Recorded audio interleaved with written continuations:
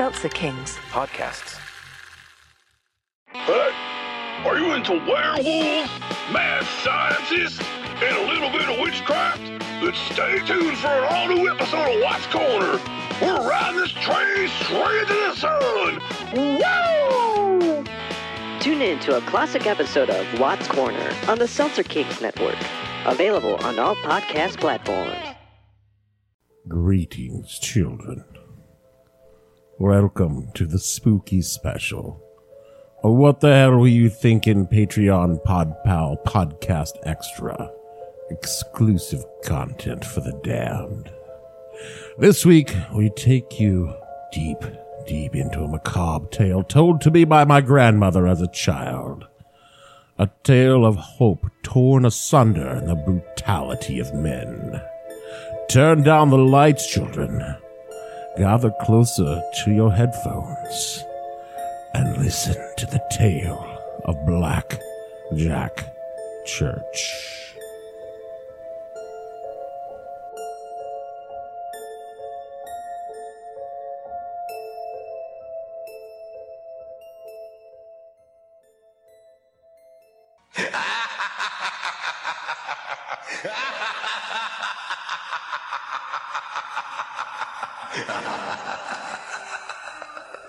The story, as it had come down to me, was long before the war between the states.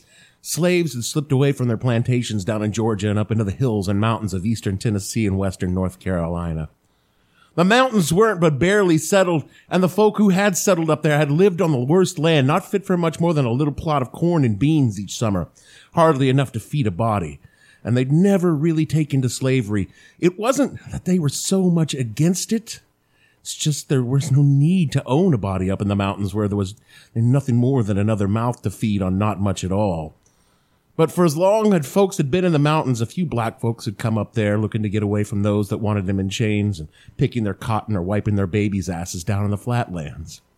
And if they weren't exactly welcomed by the hillbillies, so long as they kept to themselves and didn't bother anyone, nobody said nothing. 'Cause when it come down to it, some of the families had been up there as long as the white folks, some even longer.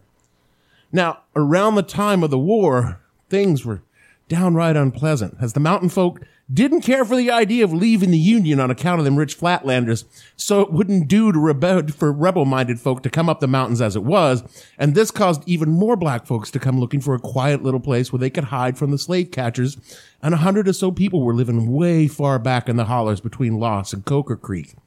And a fella by the name of Black Jack, I should note that the name used by my granny when she told me this story has been changed to reflect a more civilized time, if you catch my meaning. Black Jack used to slip down into Georgia and lead folks up into the mountains a few at a time. And they had him a little place down in the holler with a couple of dozen cabins, some garden plots, and the church. Folks say the church had been there long before black folks had come up the mountains, that someone had built it around the turn of the century, and it was mostly creek rock and timber, but it didn't have no name had come down as to who might have built it or what it was for. Still, Black Jack had fixed it up, and he and his folks held service up there every Sunday. They say on some nights you could hear him singing and praising the Lord from miles away, their voices echoing down the hollers. Now, when the war came, a few young'uns took it to their head that they would go down and fight for the South, as young men did from time to time, and a fella by the name of Hustus Pike, he went down to Chattanooga and signed up with the Army, and he turned out to be a real good at soldiering. He knew all the back ways of the mountains like he did, and he was tapped to lead raiding parties on the Yankees. He would lead his boys from down the rivers and get in behind the lines and burn supplies, ambush messengers, and just kill any Yankee soldiers they could when they thought they wouldn't get caught. And this made Hustus real popular with old Braxton Bragg, who was leading the Army of Tennessee right up until the time Bragg was whooped at Chattanooga and the Union basically took back the state. And that left old Hustus and his boys without an army to fight for, and since he didn't know much beyond the mountains, that's where he stayed.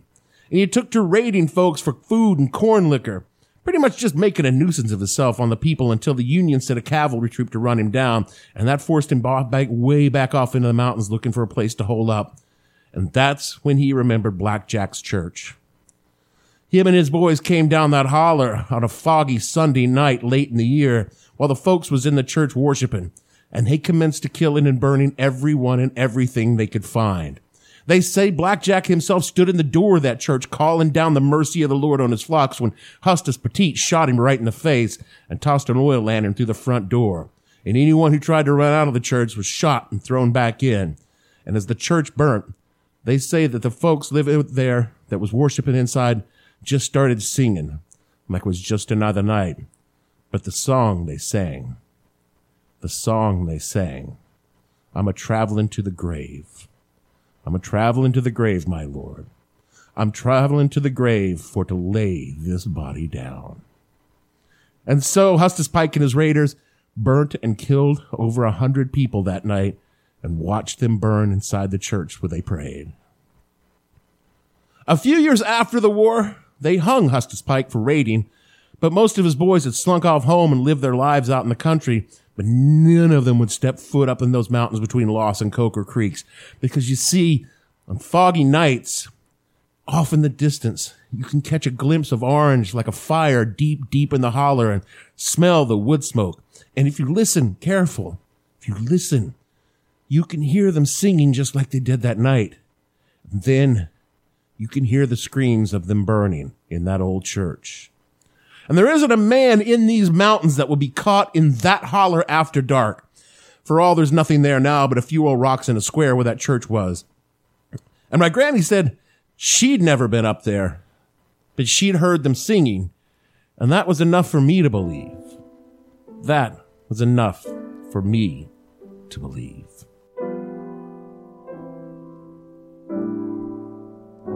I'm a-traveling to the grave. I'm a-traveling to the grave, my Lord. I'm a-traveling to the grave for to lay this body down. I'm a-traveling to the grave. I'm a-traveling to the grave, my Lord. I'm a-traveling to the grave for to lay this body down. My father died a-shouting, singing glory, hallelujah. The last word he said to me was about Jerusalem. I'm a-traveling to the grave. I'm a-traveling to the grave, my Lord. I'm a-traveling to the grave for to lay this body down. Seltzer Kings podcasts.